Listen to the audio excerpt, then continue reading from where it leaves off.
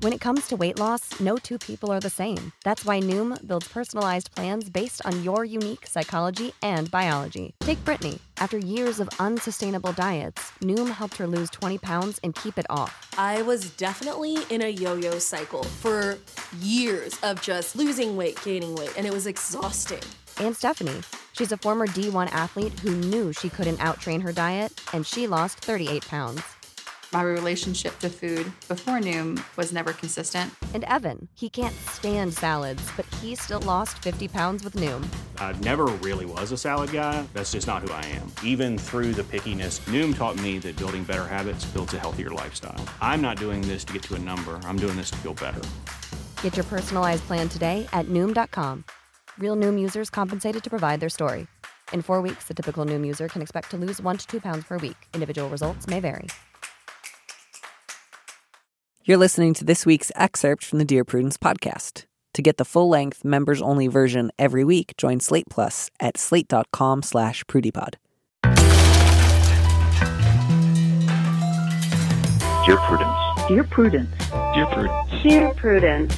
Dear Prudence. Dear Prudence. Dear Prudy, do you think that I should contact him again? Help. Help. Thanks. Thanks. Thank you.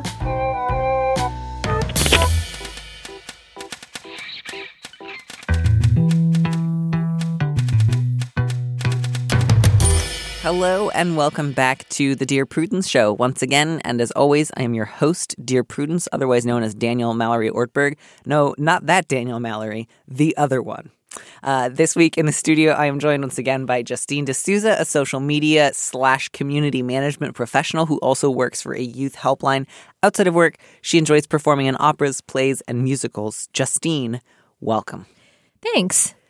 I am so glad to have you here today because I think this might be the most outrageous set of Dear Prudence questions I have ever had on the show.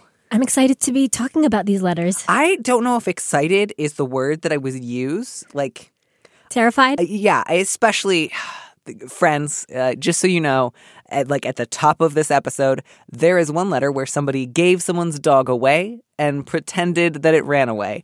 And so I just need you all to get ready for that one because you're going to all get very mad, and I understand. And then the hall pass one is right after it. This is great. Everyone's life is falling apart. None of us know what we're doing. People are giving away dogs. I can't wait to try to wade into this. Justine, would you please read our very first letter? The subject line is Dealing with Dead Friend's Mother. Dear Prudence, in college, one of my friends passed away, and his mother was, of course, devastated. She used to call me for comfort, which I did not mind at the time. Now, 9 years later, she has found me on social media. She has started sending me messages about how much she misses him and telling me about his life. I'm going through a rough patch emotionally and cannot handle helping her through this. At the same time, I feel like a monster for ignoring a grieving mother. This is, genuinely sad, and to whatever extent it's possible for this letter writer to offer her even just a brief note or a brief response, I would encourage them to do it. But, it's also been 9 years, and you cannot be this woman's primary source of comfort. And I'm kind of curious about, 9 years later, she's found me. It makes me wonder, did you have to scale back so much back in college that, you were not letting her have any information about you? How much was she calling you, I guess is my question. Yeah, I think that it's pretty clear that the letter writer should not be the one having to respond to the issues of grief and is likely not the best equipped to deal with it anyway for numerous reasons listed here and not listed here. And I almost feel like social media might be part of the issue because it distances people. It enables them to do things that they might not normally feel comfortable doing in person. Right. Yeah. If she weren't, she may very well do that given that in the past she was calling the letter writer a lot, but it is much easier to send lots and lots of messages on social media than it is to leave lots and lots of voicemails. Right. But I believe this line, I'm going through a rough patch emotionally and cannot handle helping her through this, that could very easily be adapted to, at this moment, cannot handle helping you through this. I think that very much expresses, a sincere and heartfelt note to say, I feel for you, but at this time I can't really help it. Yeah, my my thought would be, if there's a way to respond, again, only occasionally, I would try to find a way to do that. Like, even if she's sending you lots and lots of messages, to just pick like one day a week where you say something like, you know, thanks for sharing these. I also think of him often. I hope that you're looking out for yourself. Be well. That don't like respond in real time. That don't try to match the number of messages that she's sending you. But that is some sense of, I'm really sorry, and I remember him fondly, and you're not the only person who still thinks about him.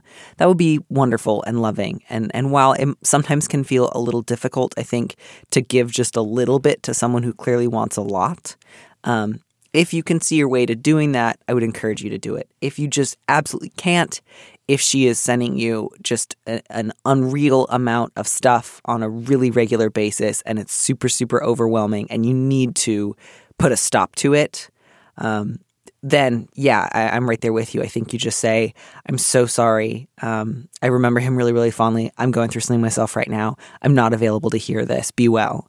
And then, you know, put her on mute so that whatever messages she sends, you don't have to see. I think those are the two options you have. None of them involve feeling like you have to, you know, give as good as you get, where like if she's writing you 1,000 words a day, you have to do the same. And I'm really sorry. This is a painful point of etiquette. Yeah, I mean, if the letter writer is going to sign off and say that that's, you know, they're not able to provide any more support, maybe if they know of any resources for grieving that have particularly helped them, then maybe they can give that to sort of say, you know, this is what helped me be well. They don't have to, you know, go in depth with giving advice or support, but maybe just, you know, provide something so they know that they want them to continue. Yeah, I think, you know, the only thing that gives me any clue here is like, I feel like a monster for ignoring her. And so if some of it is just like, I feel bad not responding to them immediately, and the only way I can see myself not feeling bad in that way is if I tell her to stop contacting me, you know, then I do think it is okay. And I don't think she would necessarily expect that you're going to be responding in real time to all of these. So again, you could maybe even say to her, like, I don't have a lot of time. I don't check the messages on this account very often. But when I do get the chance, you know, I'll say hello. I'll check in with you. Again, you don't have to do that. You're not a monster if you don't do that. This is someone you're not close with. You two don't have a relationship. You can both feel for her grief and also very reasonably say, you know, the mother of somebody I knew a decade ago is not somebody who I can help like work through their ongoing long-term grief. And you don't have to say it cruelly. You don't have to tell her you're grieving too much. You don't have to make any judgments about the way in which she is grieving in order to say, I'm so sorry.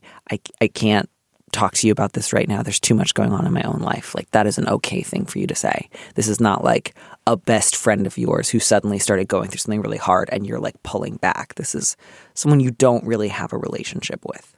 Right, that's fair.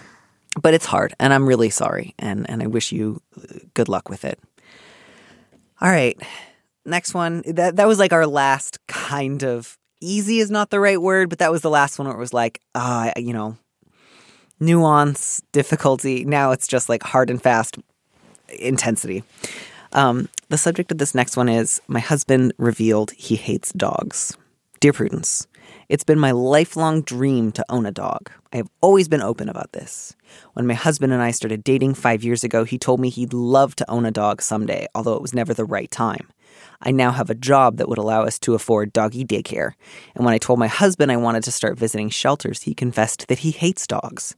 He didn't take my dream seriously at first and hoped I'd, quote, outgrow it. He claimed pretending to love dogs and talking about dogs with me has been exhausting, says he will never be okay getting a dog, and is sorry for lying to me but wants to move on. He also wants me to stop talking to him about dogs.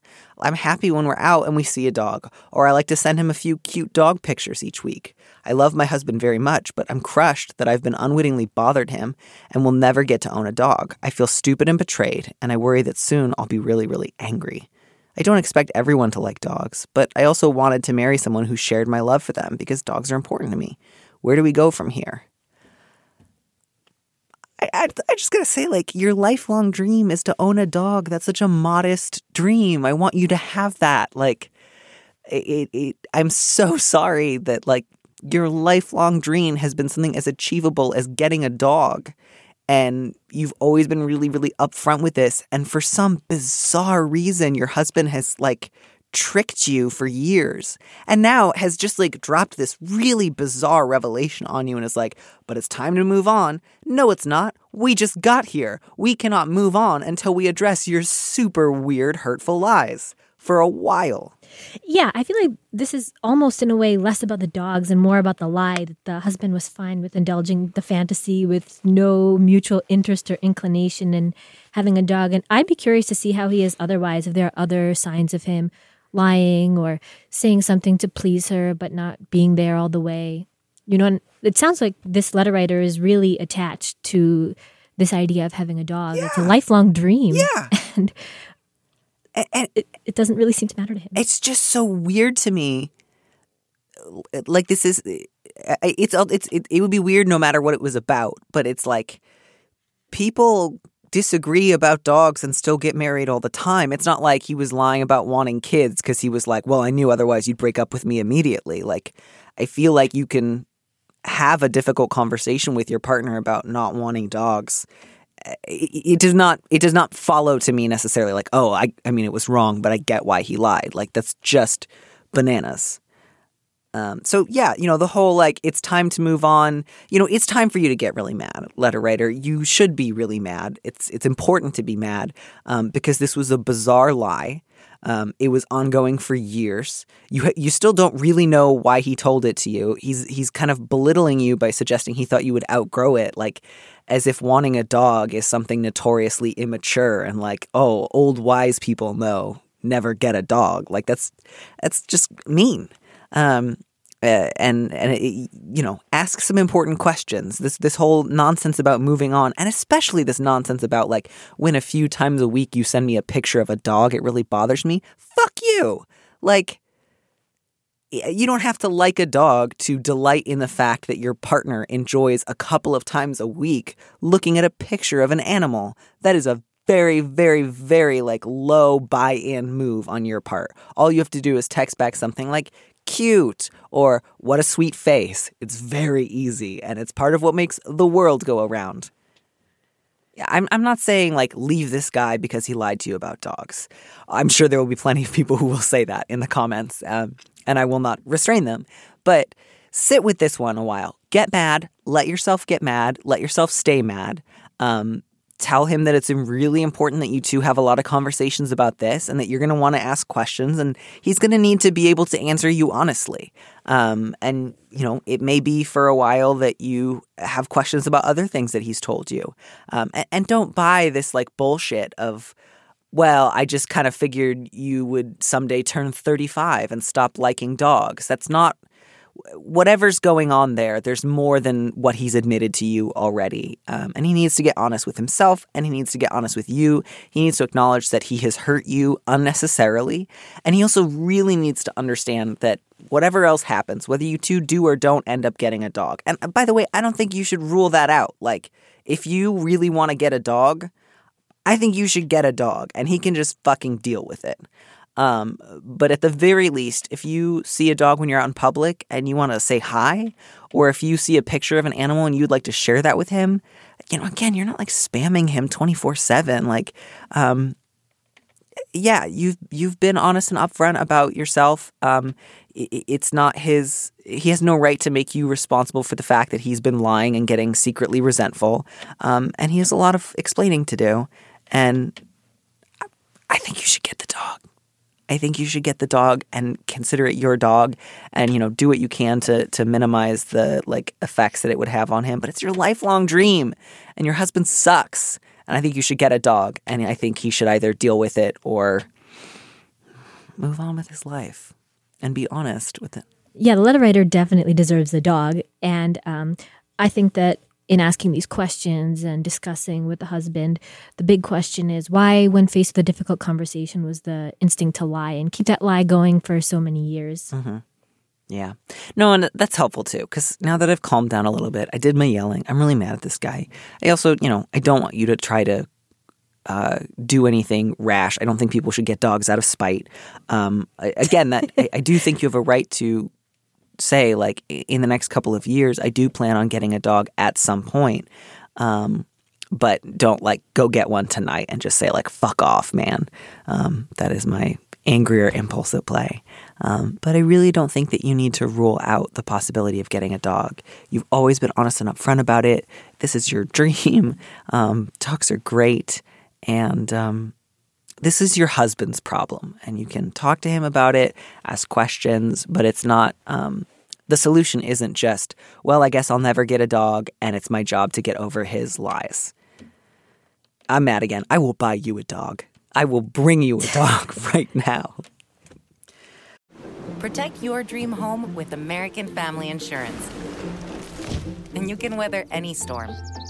You'll also save up to 25% by bundling home, auto, and life. American Family Insurance. Get a quote. Find an agent at amfam.com. Products not available in every state. Discounts may not apply to all coverages on an auto or home policy. Discounts do not apply to life insurance policies. Visit amfam.com to learn how discounts may apply to you. American Family Mutual Insurance Company, SI, and its operating companies, American Family Life Insurance Company, 6000 American Parkway, Madison, Wisconsin. Okay, this is it. This is the big one. This is, here we go. For some reason, by the way, Justine, I can't figure out, like, I was more angry at the husband who lied about wanting dogs than I was the first time I read this one. And I think I'm probably going to need to change that because this is objectively worse. Like, by any standards, this is so much worse than lying about wanting dogs. I think it just seems so, like, soap operatic. It doesn't quite feel real to me. Yeah, I think also it's the letter writer's attitude in this one that might have mitigated your initial angry reaction. Right. But, yeah, it's, you know, whenever somebody clearly feels guilty and apologetic, it's hard to stay as mad as someone who's like, yeah, I lied, but get over it. But yeah, okay, here we go. Subject: I gave away my boyfriend's dog and I lied about it. Dear Prudence, 5 years ago, I did something unforgivable. While my boyfriend Kyle was out of town, I gave away his beloved dog. I hate dogs. Kyle is a dog nut. He's totally obsessed with them. Instead of breaking up with someone whose values were different than mine, I acted cruelly. I regretted it almost immediately, but I didn't know how to extract myself from the situation without losing Kyle, so I lied and said his dog ran away. We searched for her for months. The more I've fallen in love with Kyle and the longer that we've been together, the worse my guilt has become. The fear of him finding out the truth petrifies me too. Now I'm pregnant, and the stress of this secret has become crushing. I feel like I've trapped Kyle, and I despise myself for it. He knows that I'm stressed, but not why. What do I do? P.S. I deserve the hate and condemnation I will receive. So, you know, there's lots going on here. Did you get a read on this one? Was it clear whether or not the letter writer has told Kyle yet that she's pregnant? Oh, no. Actually, that wasn't clear to me. Based on this second read of it, I would think no. Yeah, because the stress of this secret, my first time around, I was like, the secret being that you gave his dog away. But now I'm a little worried that it's both. So I'm going to go ahead and assume that Kyle doesn't yet know that you're pregnant. And I don't know what your plans are there. I don't know if the pregnancy was completely accidental or if you guys have had a kind of like laissez-faire approach to if it happens, it happens. I don't know if the two of you have talked at all about wanting to raise children together. I don't know if you're still on the fence about whether or not you want to carry this pregnancy to term. So given that there are a wide range of possibilities there, you know, I don't think that the situation as it is tenable. Like, I don't think you can go on the way that you're going. My first thought when I had read it, and I had kind of thought they both know that the letter writer is pregnant. They've been planning on starting a family. My thinking was a little bit more on the side of, God, this is horrible, but, you know, it's time to think about the child, and I worry about what effect it might have on the baby if you reveal this information, you know, right before the baby came. And now I don't know that I'm quite so like, you just need to suffer with this information by yourself forever. I'm not qualified for this. I gotta say, this feels like I should turn to all the other advice columnists in the world? I think there's no perfect answer, no matter what. I think that's what makes this a little bit complicated. I think that one thing that might help the letter writer a little bit to get some clarity is to see if the letter writer can cut out some of their own self-loathing so that they can think more clearly about it, because definitely the letter writer is sorry and feels bad and notes that this was a significant mistake. So I think that getting that out of the way as much as possible will help figure out the best course of action. I don't know if I would necessarily advise continuing with the lie, because that essentially means that the future of their relationship is still based on this shaky, untenable foundation, to quote your earlier word. Yeah, I mean, the thing that I come back to is, the letter writer says, the fear of him finding out the truth petrifies me. The stress is crushing. I have trapped him. I despise myself.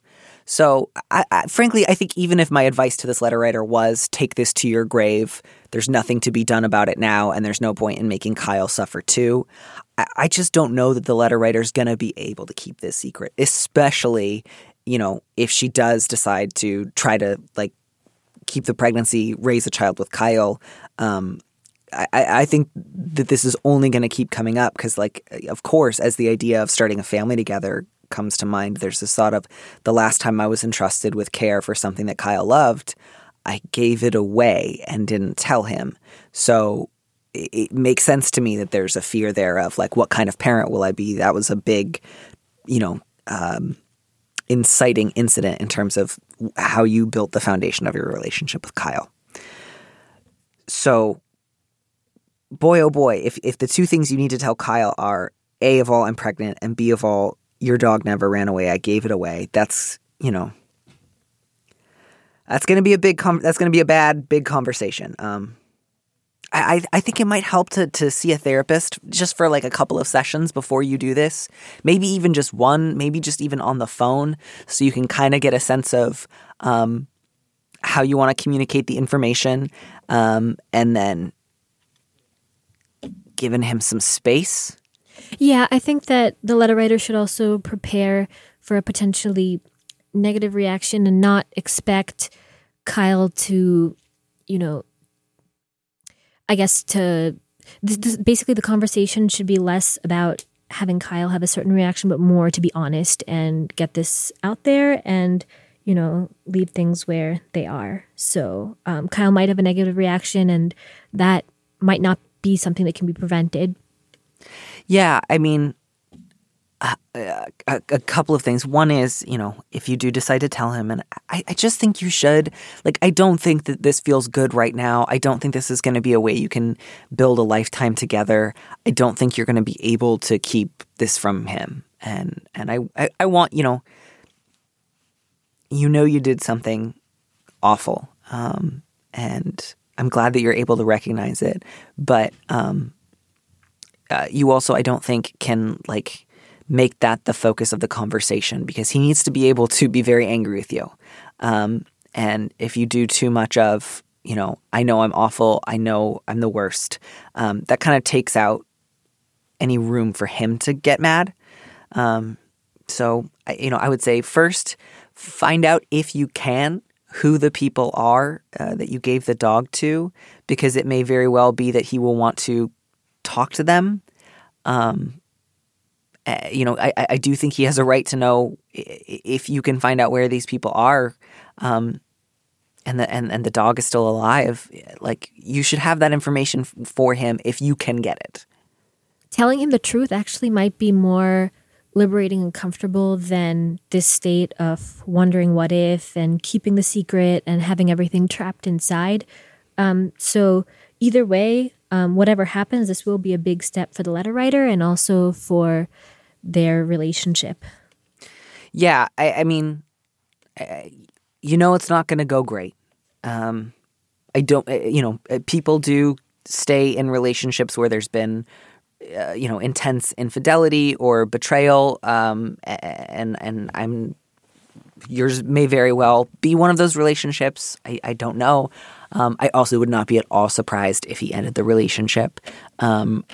and it may have, pretty serious social consequences if you're close with many of his friends. And after 5 years, my guess is you may be. But I kind of think there's a part of you that wants it to be known because you've just been punishing yourself privately for years now, but without any,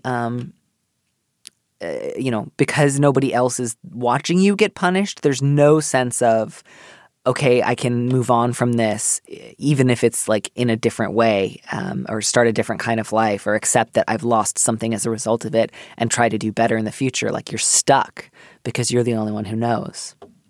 And so even if his response is awful and he breaks up with you and you become, a single parent and you two only communicate through lawyers, as painful as that might feel, at least you would have the opportunity to really deal with what you did, spend some time with a therapist and talking with the people in your life about why you did something that you think is unforgivable, and find ways to eventually forgive yourself. And I don't say that lightly or like, don't worry, your life will be fine once you let your boyfriend break up with you. But as awful as I think what you did was, I also want you to be able to live a life. I want you to parent a child if that's what you want. I don't think that you should be, thrown away. But you cannot begin to forgive yourself until you first are honest with somebody else about what you did and are willing to accept some of the consequences of it. That's the first step.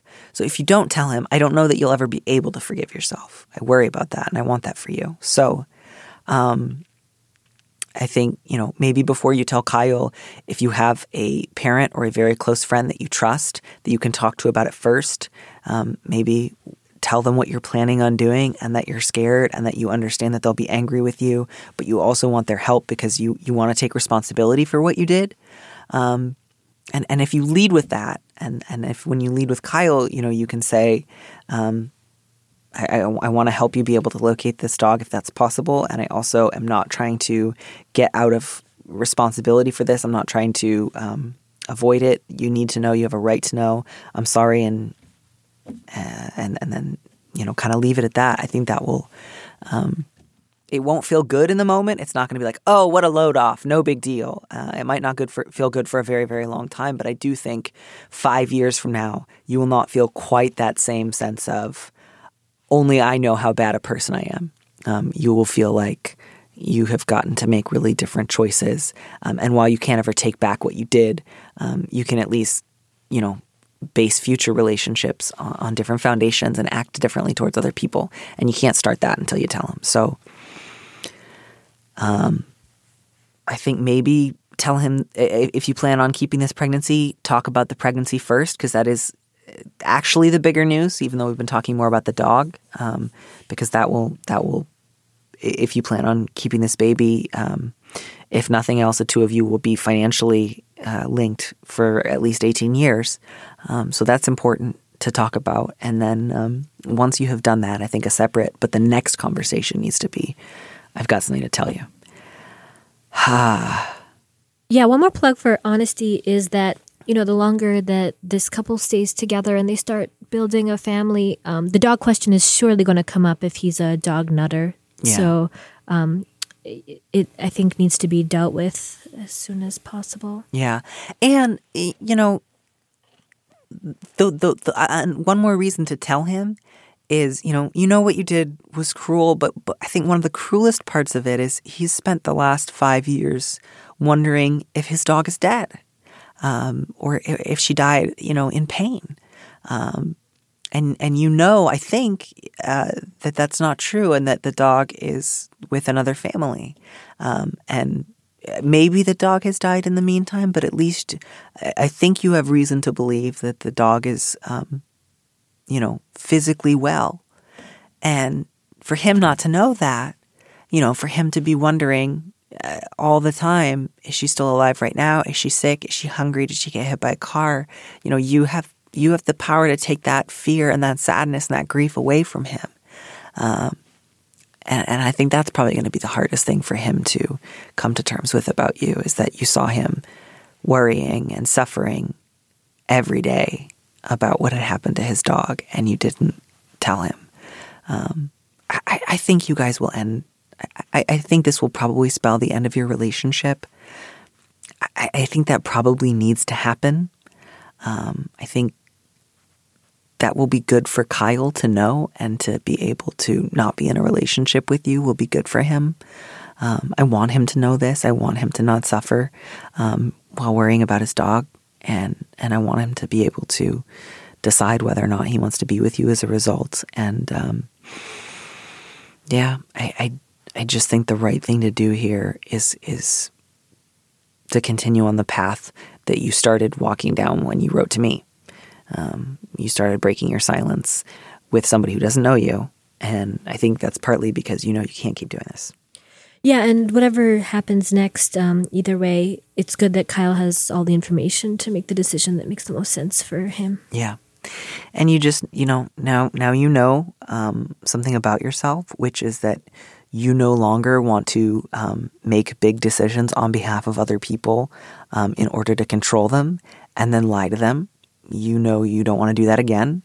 And you can find a therapist and talk to your trusted friends and take responsibility for what you did and say, I want to do what I can to try to make amends. I know I can't make it right, but I also don't want to treat people like this in the future.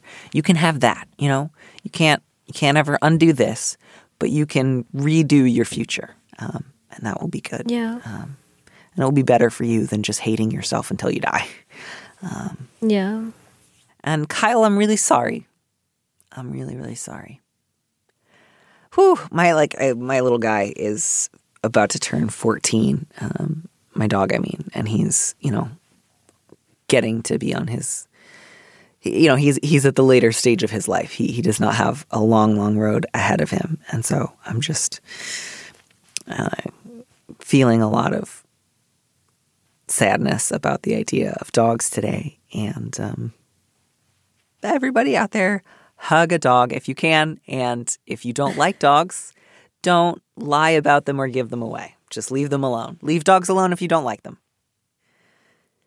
All right, Justine, we are going to move right along to something nice and light and breezy, which is just a confusing weight loss infidelity pact. Much simpler, much more straightforward. All right. Subject: my wife breaks her promise to grant me a hall pass. Dear Prudence, a year ago, my wife and I agreed to lose weight and keep it off. We are middle-aged and needed to lose weight. As a reward for our achievements, we agreed to give the person who lost weight and maintained the weight loss hall pass a hall pass.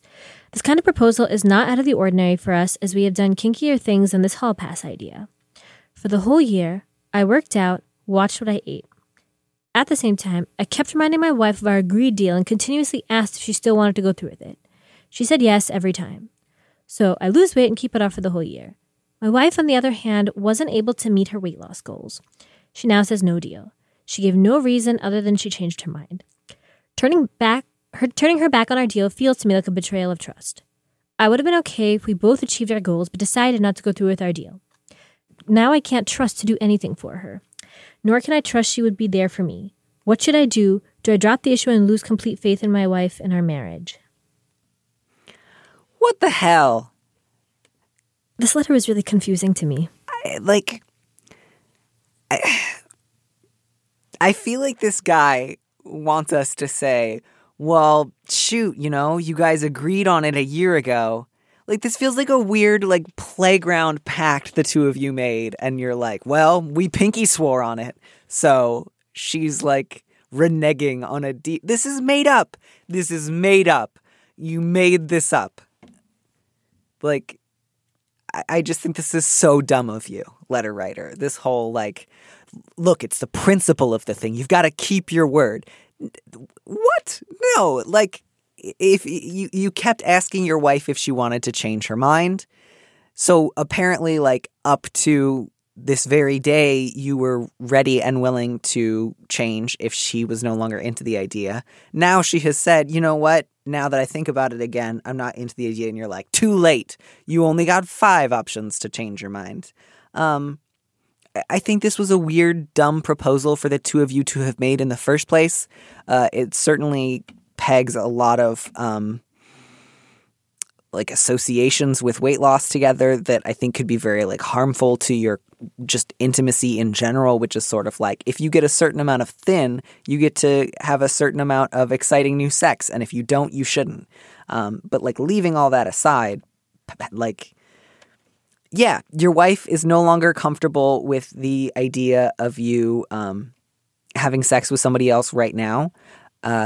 The correct response to that is to say, okay, we'll take that off the table. Let's talk about how you're feeling in terms of our intimacy and closeness right now. How are you feeling about yourself? How am I making you feel? Is there more I could be doing to love and support you? And then go do those things. If you stamp your feet and insist, it's not fair. I went to the gym a bunch, so I should get to like try to get somebody to suck my dick. You're just... A of all, I don't think that that's going to result in a lot of strangers wanting to suck your dick. I don't think that's a very attractive starting point. And B of all, I don't think it's going to make your wife feel like we should definitely do more fun, kinky stuff like this in the future because I feel so listened to and appreciated. Yeah, I mean, like in healthy relationships, people can change their minds about anything and they should be able to talk about it and have an open dialogue and be able to figure out where the other person is coming from. And it doesn't necessarily sound like that's what happened in this scenario. If the letter writer really wants to figure out what was going on in her mind, it sounds like it might be better to drop even the mention of hall pass in the conversation and have like maybe a bigger conversation about trust and the dynamic of their relationship and communication and things related to those topics in this particular scenario. Yeah, I mean... Like leave the hall pass out of it. Yeah, and just like... I can't trust to do anything for her.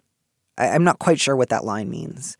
Yeah, I stumbled over that a little when I read it. Yeah, there's some word missing there, and I'm not quite sure what that word is. But, like, I can't trust she would be there for me.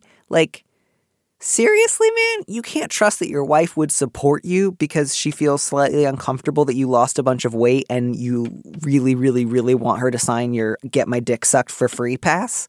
Like, I bet you're a little more imaginative than that. If you're not, I'm really sorry. But try for a minute to imagine why she might have changed her mind. And don't ask her about it in terms of like, explain yourself. This is bananas. You have reneged on our deal, you welcher. But say things like, of course, I don't want to sleep with somebody else when like we're experiencing conflict or we're not on the same page. I only want to do it if it's a fun, sexy time for both of us. So it's off the table. Do you want to talk about how you're feeling? I would love to hear more about what has changed for you. Not because I'm trying to change your mind, but because you are my wife and I love you. And I want to have fun, sexy games, not weird point scoring, hold things over one another's head sort of games. So this whole like, oh, I've lost faith in my wife because she doesn't want me to get like raw dogged by some stranger at the gym after I check out my pecs. Like, that's just dumb garbage, and you need to be better than that. So be better than that, and listen. Yeah, and weight loss is complicated, right? So, it's a lot more than, just going to the gym and watching what you eat.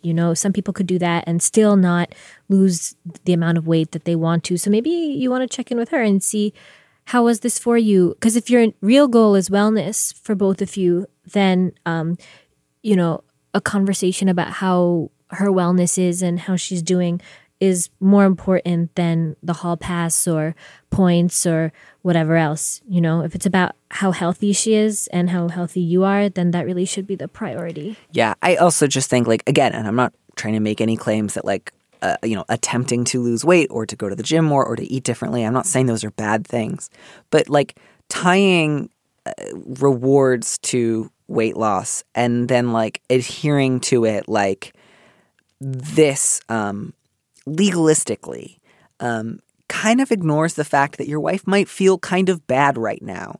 She might feel like she was trying really hard and you were able to do something she wasn't, and now you want to do something that would make her feel even more left out. And maybe feels a little embarrassed about sharing this with you because you're being so insistent about the hall pass. And like when people already feel vulnerable, if they feel like the other person is looking for reasons to score points on them, they're not really going to be inclined to share those vulnerable thoughts. So you need to create a space where your wife feels comfortable being vulnerable with you. And that means, like, deal with the fact that for at least the immediate future, the person you'll be having sex with is your wife. I'm so sorry for your loss. That must be so difficult for you. And, like, give her a chance to talk with you honestly. And maybe in the future, if you want to do like a fun, kinky game with one another, don't peg it to attempts to diet. Keep those things separate. That clearly does not, create an atmosphere of joy, ease, and self-love in your household. It's kind of counterproductive, the whole wellness thing. And maybe that was a stressor for her when she was trying to focus on her own weight. Yeah, but like having just come off a couple of letters where there are serious betrayals of trust, like giving away someone's dog, or like listening to someone be super honest about how much they love dogs while lying and then saying, just kidding, I lied, you can't have one, get over it. Those are betrayals of trust. Saying I'm no longer comfortable, with our weight loss free sex bargain and I want you to listen to me is not a betrayal of trust. So please, climb down off the cross. We need the wood, as they say. And just like, yeah, don't be a petulant baby about this. It's very unattractive, and it's not going to make anyone want to suck your dick. Ugh. Okay. Moving on. Next one's all you. Subject: anxious coworker. Dear Prudence, my office recently hired an older woman named Kelly. She's had a hard life, homelessness, mental illness, and loss of family in her home. She tells everyone this within the first 30 seconds of a conversation. She overshares with everyone, including customers. This is having a negative effect on business. Kelly was hired to a position where she has to interact with the public at least half of her shift. Our manager asked me to keep an eye on Kelly when he is out and on site. I have tried, but it has been a month. Kelly panics over nearly any slight deviation from the norm and will drag me away from my work to deal with it. Or she makes the client uncomfortable and I have to soothe their ruffled feathers. I feel like a babysitter, but I'm wary of bringing it up to my boss because Kelly desperately needs this job. I have tried talking to Kelly and even skipping my lunch to role play different scenarios, but nothing makes it end. I'm starting to feel resentful. I think you got to talk to your manager. I don't know how, I understand that different offices can have different practices, but I do think it's going a bit above and beyond asking you to keep an eye on somebody you're not actually supervising. So I think maybe say to the manager, it's been a month. I've been keeping an eye on Kelly when you're out. I can no longer commit to doing that because it's interfering with my ability to get my own work done. So I'm going to from now on tell her that if she has questions to take them to you. And if it turns out that something's not working, I hope that you will be able to help her, get the help she needs. Yeah, I agree. I think the manager definitely needs more involvement in this situation. And I think that as a whole, they need a sustainable solution for Kelly because clearly Kelly needs more help than she's getting and help in a way that doesn't keep the letter writer away from their job. One thing I also wanted to say to the letter writer is that in a normally functioning company, it doesn't go straight to firing after 1 month, and the letter writer in no way, regardless of that, has to feel responsible for Kelly's job situation.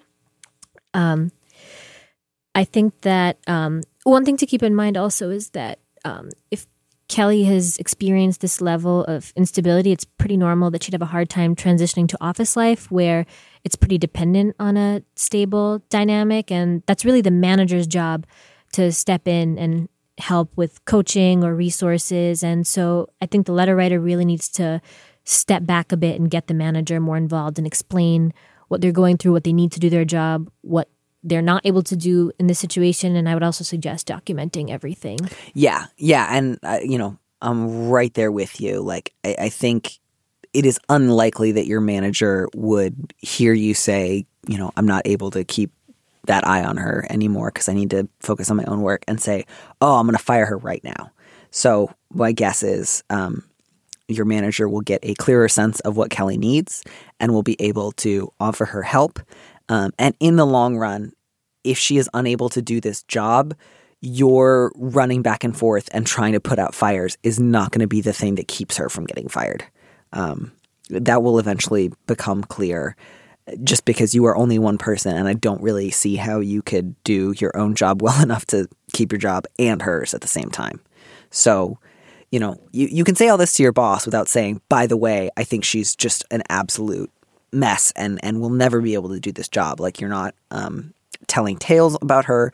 You are not saying anything that would make your manager think you were trying to undermine her career, but you're just letting your manager know, frankly, that your manager needs to do a better job managing.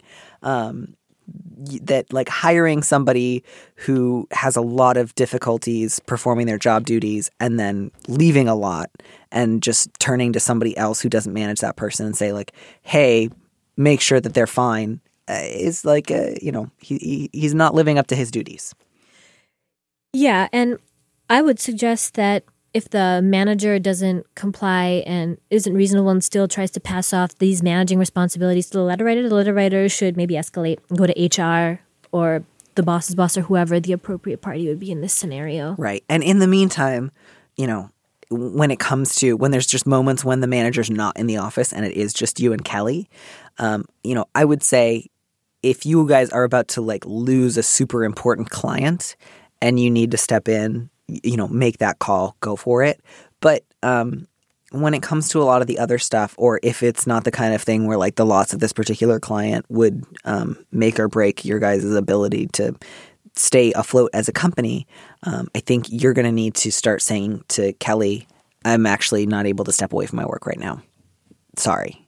Yeah, I was about to say the same thing, that the letter writer is going to have to learn how to set up some boundaries once the managing transition is set up, give her whatever self-help resources she needs and, be okay with walking away whenever necessary. Yeah. Yeah. And there's just going to be a part of you that feels like I absolutely can't do that because of how hard her life has been and how freaked out she is right now.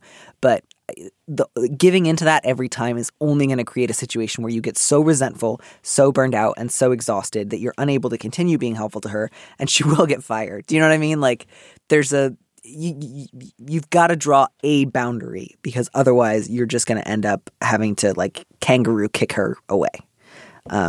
So if she is nervous and comes to you and says, "Oh my gosh, I'm totally panicking," then you need to just be able to say, I actually can't step away from my work right now. Good luck. Or even just like, I can't help you with that right now. And I don't need maybe suggest that she contact the manager, but frankly, I think just saying I can't do that right now is sufficient. Because otherwise I worry that, if you say I can't help and offer a suggestion, she'll shoot that down and say, what else you got? And so you'll end up helping her anyways because she'll demand that you come up with a solution for her. Yeah, and I guess everyone should remember that in the best case scenario, it's not one that Kelly gets all the help she needs all the time. It's that she's self-sufficient and reacting appropriately in the proper chain of command. Yeah. Yeah. So obviously, that doesn't mean starting tomorrow you have to be super cold and super abrupt with her. Right. But if she's freaking out and there's not a real problem, or especially not a real problem that you need to fix in that moment, if it can wait, but she's just uncomfortable, it's okay that she's uncomfortable. And you can just say, I'm in the middle of something. I can't help you with it.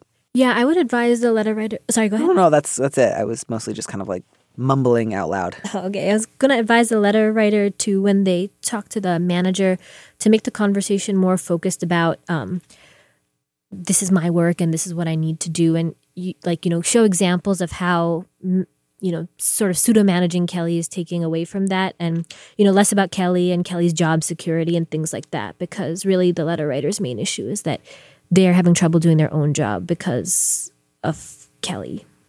Yeah. So I think this will be better for everyone.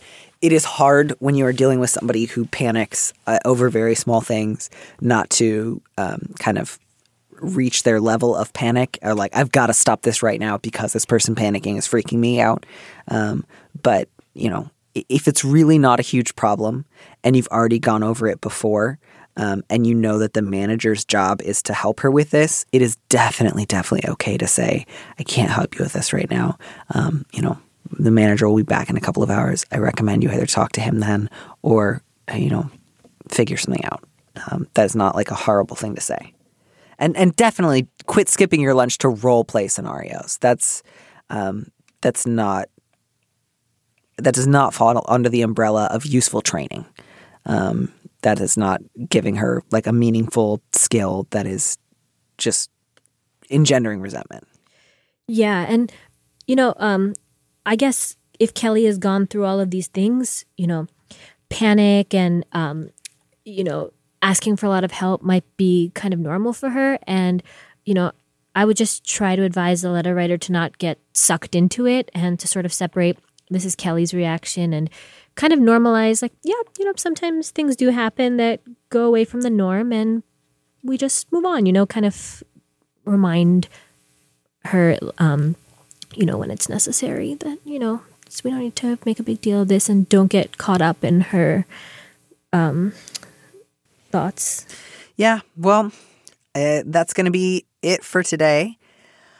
I cannot believe that there are so many people out here lying and giving away dogs. I hope all the people who hate dogs can end up together and just have quiet dogless homes, and that everybody who wants dogs and has dogs can end up with partners who don't give them away. Yeah. Justine, thank you so much for coming back and just wading your way through a very intense week. Thank you so much. Oh, no problem. Ironically, last time I came, I had just had a huge allergic reaction to a dog. Oh my gosh. I'm really sorry. How are you now? I assume better. Much better. I thought it was ironic that today was the dog letter day. It was just pure dogs all around. So I assume that means that tomorrow you're going to have a problem at work or something totally unrelated.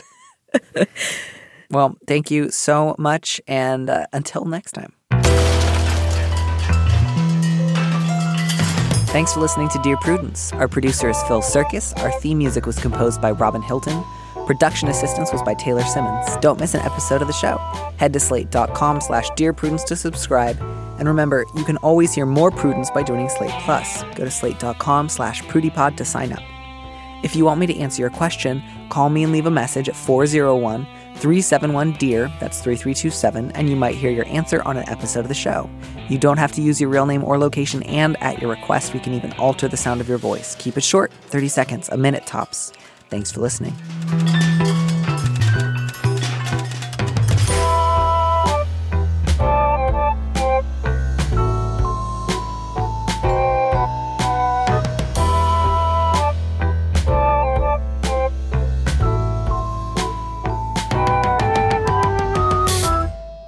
And on today's Plus segment, is your boss making direct requests or even indirect requests that have anything to do with non-work related life stuff?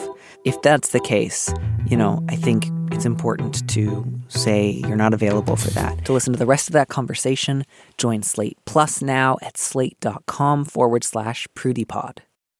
Save big money on plant protection supplies. Now at Menards. Defend your garden with Triazicide Insect Killer. Its fast-acting formula protects lawns, vegetables, and many other plants. It kills more than 260 insects by contact, above and below ground. Choose from ready to spray, concentrate, or granular. Save big money on Triazicide Insect Killer at Menards. And check out our weekly flyer on Menards.com for all the great deals happening now.